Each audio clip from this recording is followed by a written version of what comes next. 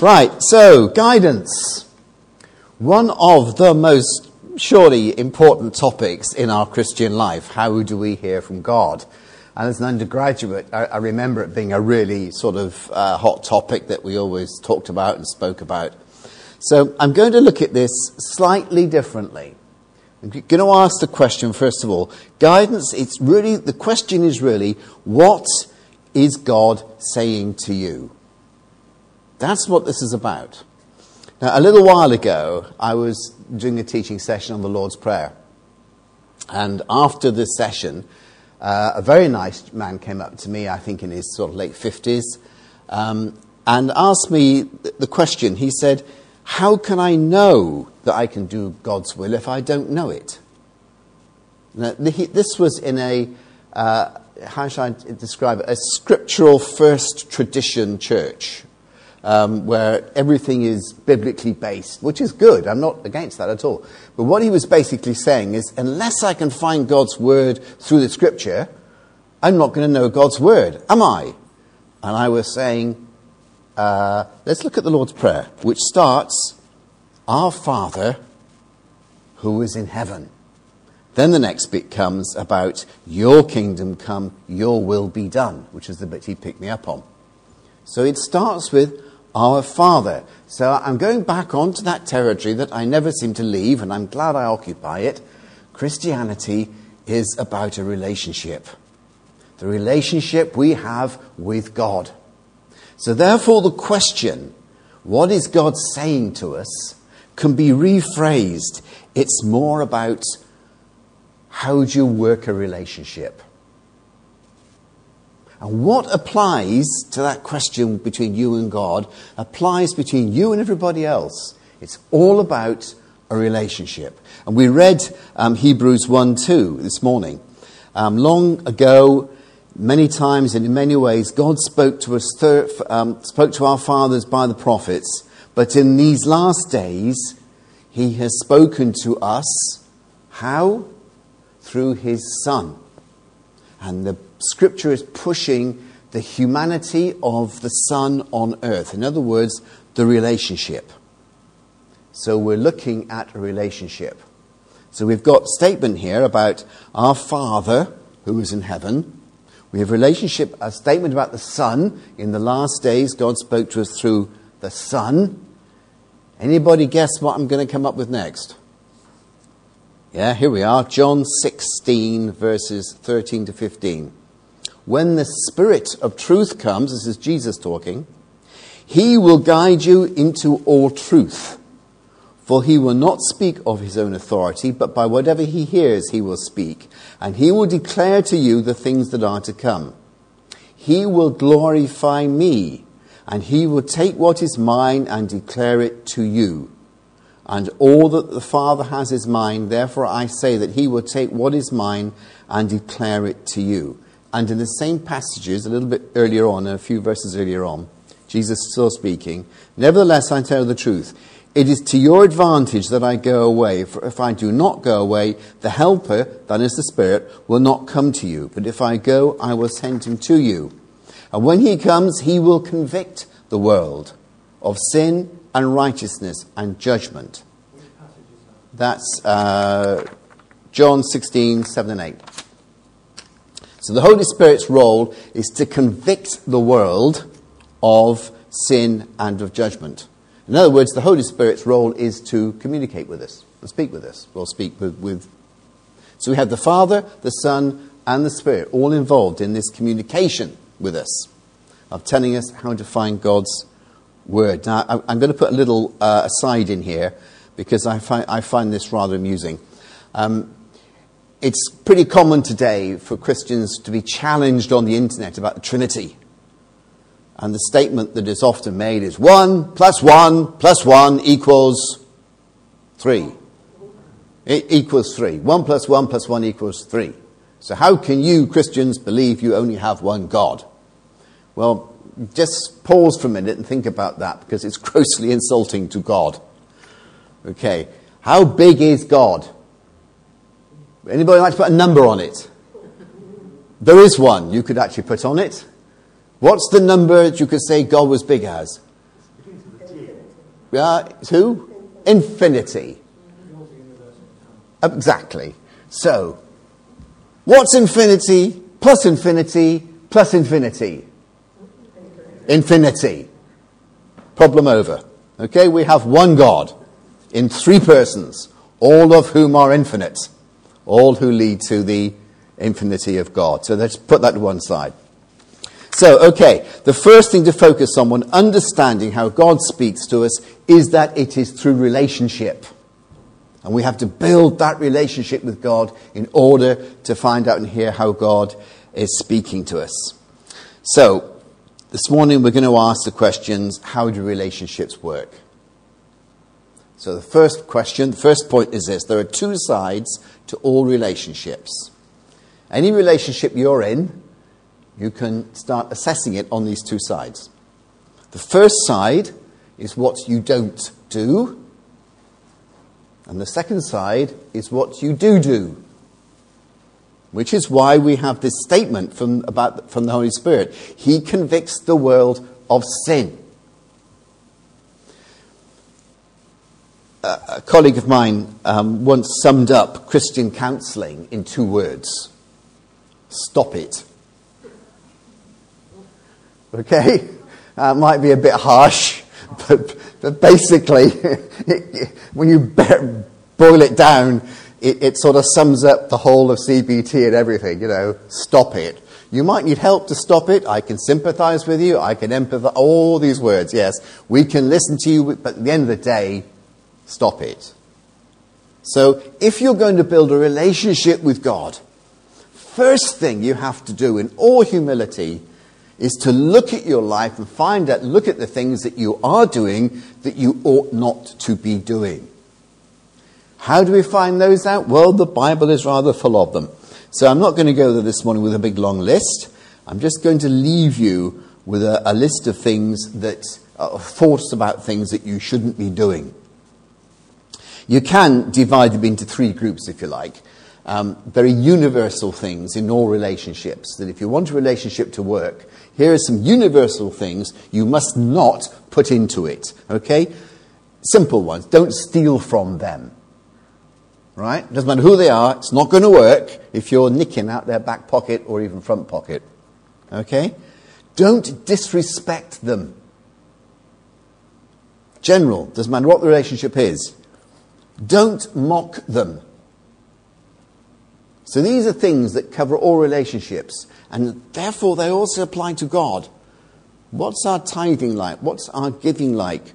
What's our worship like? If we're lacking in these areas, we're going to be lacking in our relationship with God. Then there are specific things or situational things that come into the specific parts of a relationship. One of those is obedience, really. One expects one's children to obey for their safety and for the way they grow up. In a friendship relationship, you may not always obey your friend. Your friend may counsel you and you may disagree, but that's part of a friendship relationship. So obedience is something that is specific to general types of relationships. And then you come down to personal things that are personal to relationships. For example, the best cook in the world is my wife. Jason's the second. But she knows better than to make me a meal full of marzipan. I don't like marzipan. You may think that's wonderful, but for me it wouldn't be a good idea. If I gave her a wonderful gift of a wiggly spider, I think I may have some answering to do. So there are some things which are personal. So look at this in your relationship with God. Are there things, we're not always talking about major big things, going out and doing terrible things. Where are the small things in your relationship with God that are getting in the way? Now, God is a father and is generous and may well be forgiving you much of this, even overlooking it. But the call of the Holy Spirit is to challenge you with it and ask you to look at it. Now, I'm not talking here about salvation. Our sins are forgiven, so we are eternally saved. I'm talking about in the context of your relationship. One of the big errors you can make is to think, my sins are forgiven, therefore I can treat God like I want. No, won't work. Some things you don't do. Now, let's look at the things that you do in a relationship that makes the relationship work. Now, the first thing that is important for any relationship, and this is my personal stance on this, some of you may be psychologists and disagree with me, but even from a psychological counseling point of view, here is the first thing that matters in any relationship, and it is to understand the nature of that relationship. I would say that nearly 50% of relationships which are failing are often due to a failure to understand the nature of the relationship. Now, with treating people in a way they should not be treated. This can be wide in all sorts of contexts, but you must understand the nature of the relationship. God is our Father, and the Scripture says, who is in heaven. And it sets out for us who He is. He is the Creator God in heaven. He is not Father Christmas. And so many Christians approach God with the idea that He is Father Christmas. If I want something, I'm asking God. If I didn't get it, I'm cross with God. Why didn't God do this? Why didn't God do that? That's fine if you're a child of 6. It's not fine if you're an adult. And it certainly doesn't work in a Christian relationship. There comes a time we have to start growing up. God is not Father Christmas. He is the Creator God who teaches us in that wonderful prayer Jesus gave us, His will be done, not your will. You are here to serve Him. He is not here to serve you. Understand the nature of the relationship that you have with God. He is the Creator God who has saved you at huge price and given you the opportunity to live in fellowship with Him within the relationship that He has set. Understand the nature of that relationship. And that will affect your worship. It will affect your prayer life. It will affect everything around you when you understand to whom you are coming. We are little finite beings. He is infinite. The gap between you and the beetle you crushed on your foot accidentally this morning, between that and you is smaller than the gap between you and God. Sometimes we need to think about these things. This is the nature of the Creator God. I'm sure we've all enjoyed looking at some of these programs now that map out space for us and tell us how big it is and tell us how many planets there are and this, that and the other. He made that. This is who He is. Understand the nature of our relationship with God and come before Him without fear and come before Him with love, yes, but also with respect and awe. And don't forget who He is. So the first point in any relationship, understand the nature of that relationship. The second thing that happens in any relationship, particularly good ones, is you do something. You communicate. No communication, probably no relationship. So this is so obvious, but it's essential to our Christian life. We communicate, and communication is a two-way process that involves what? Listening and speaking. And where is one of the commonest problems in Christian relationships with God? Not only do they see Him as Father Christmas, but they won't shut up. Listen. Listening to God is more important than actually talking to Him. Jesus said He knows what you're going to say before you say it. The talking to God is for your benefit. He knows what you're going to say. It's your therapy to talk to God. He doesn't need to hear it. You may need to say it. But listening is the key to building a relationship. The ability to listen to the other side. Now, prayer is listening as well as speaking. And someone may ask me, where does prayer come into this? Prayer is here. It's in the communication. Prayer is both listening and speaking.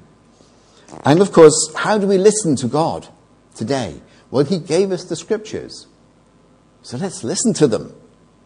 If we're going to develop a relationship, we have to take what we've been given. We take the scriptures that God has given to us, and we need to build our understanding of them. Don't be overawed by parts you can't understand. Don't be overawed if you're not one of those people who can just memorize great passages of it. I never can do that. I'm in awe of people who can. 3 verses and I'm gone. And some people are there giving out all of it. But that's it. You don't have to understand it all. You don't have to learn it all. But I strongly suggest you need to listen to it. Let God speak to you through the scriptures, his word. Listen. You can speak back. You can talk back. Of course you can talk back. But listening is at least as important, if not more important, than speaking.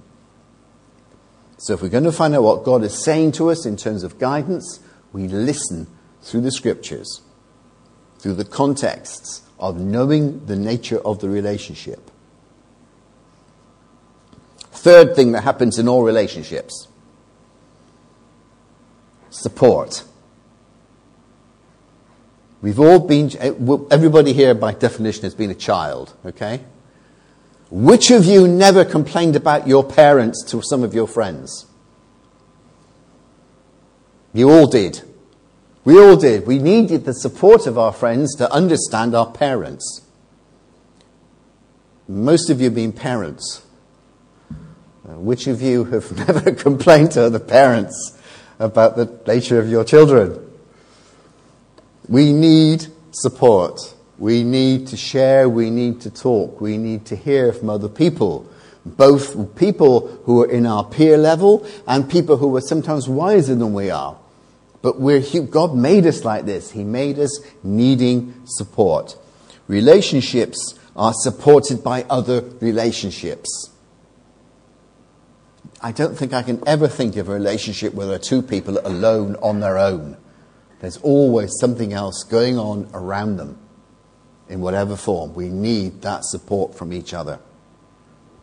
And so it is with our Christian relationship. When we find that we need the support and the relationship of other Christians. You can call this church life, you can call it fellowship, you can call it receiving the teaching, or people who are gifted at teaching, or people who are pastoral workers, whatever you want to call it. It's support. And it's support that God has given us mainly through the church. So again, finding God's guidance, the Word of God, support of the church and other Christians. And this is true for all relationships. They all have this support element.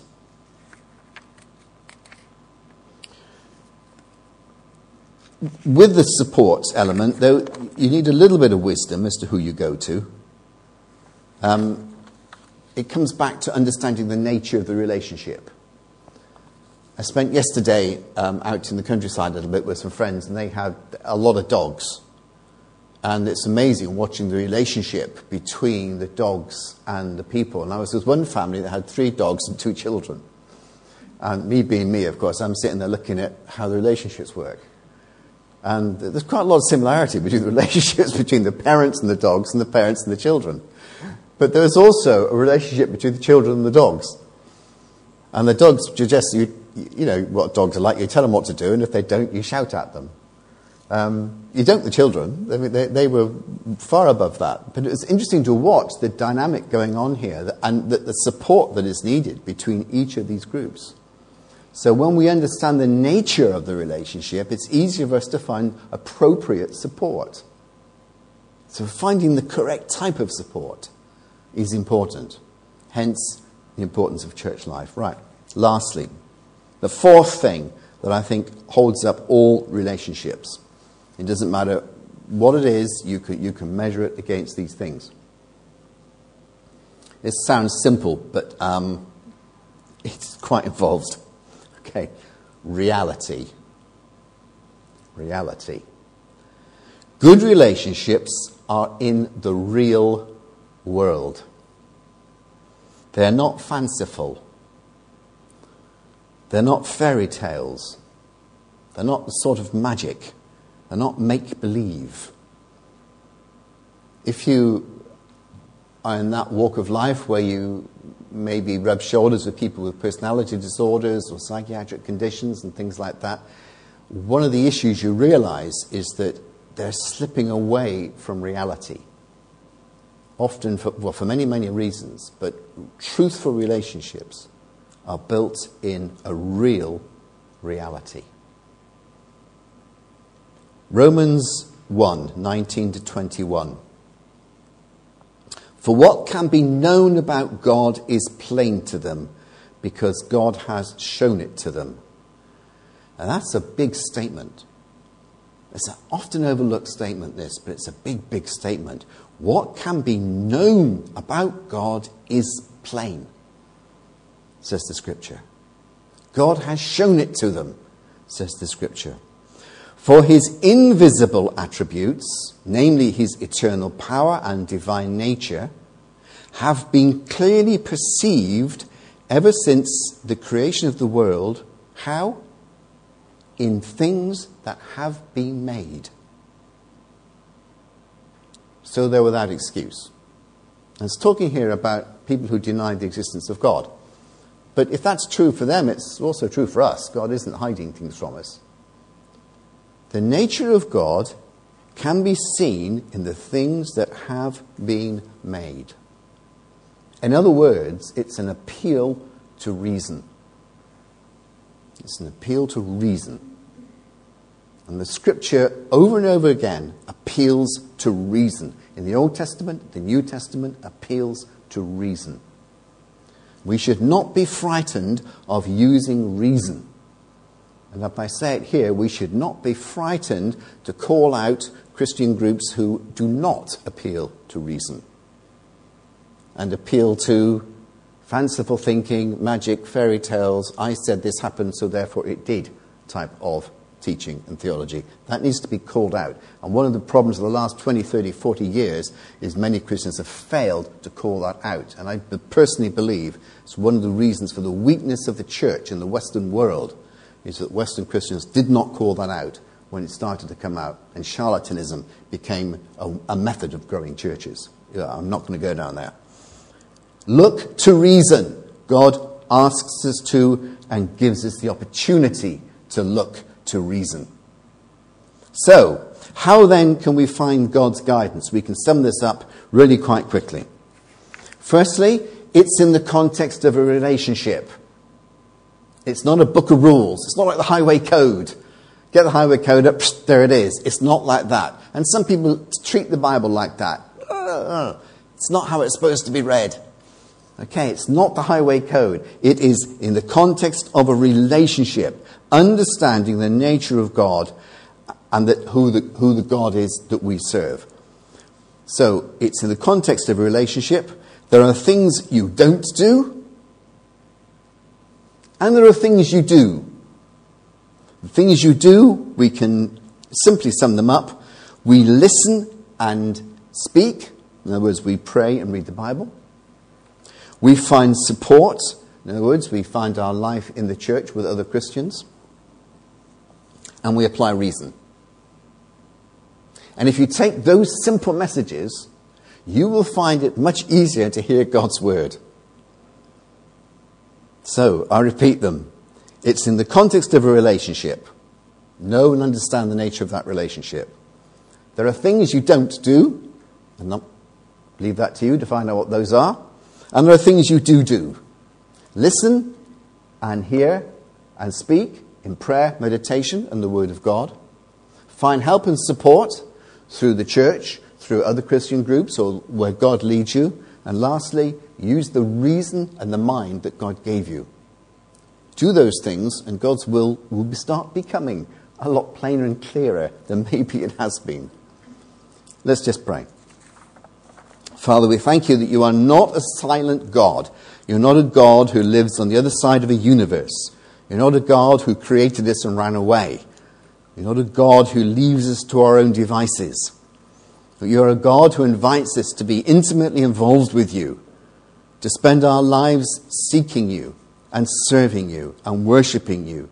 You're a God who gives us the opportunity to live this life in the sure and certain hope of the time that we will spend in eternity with you.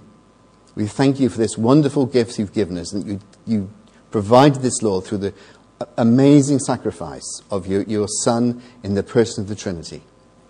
All we can do, Lord, is come back to you, is thank you, and ask that you help us and guide us in the relationship that you offer us in Jesus Christ. Amen.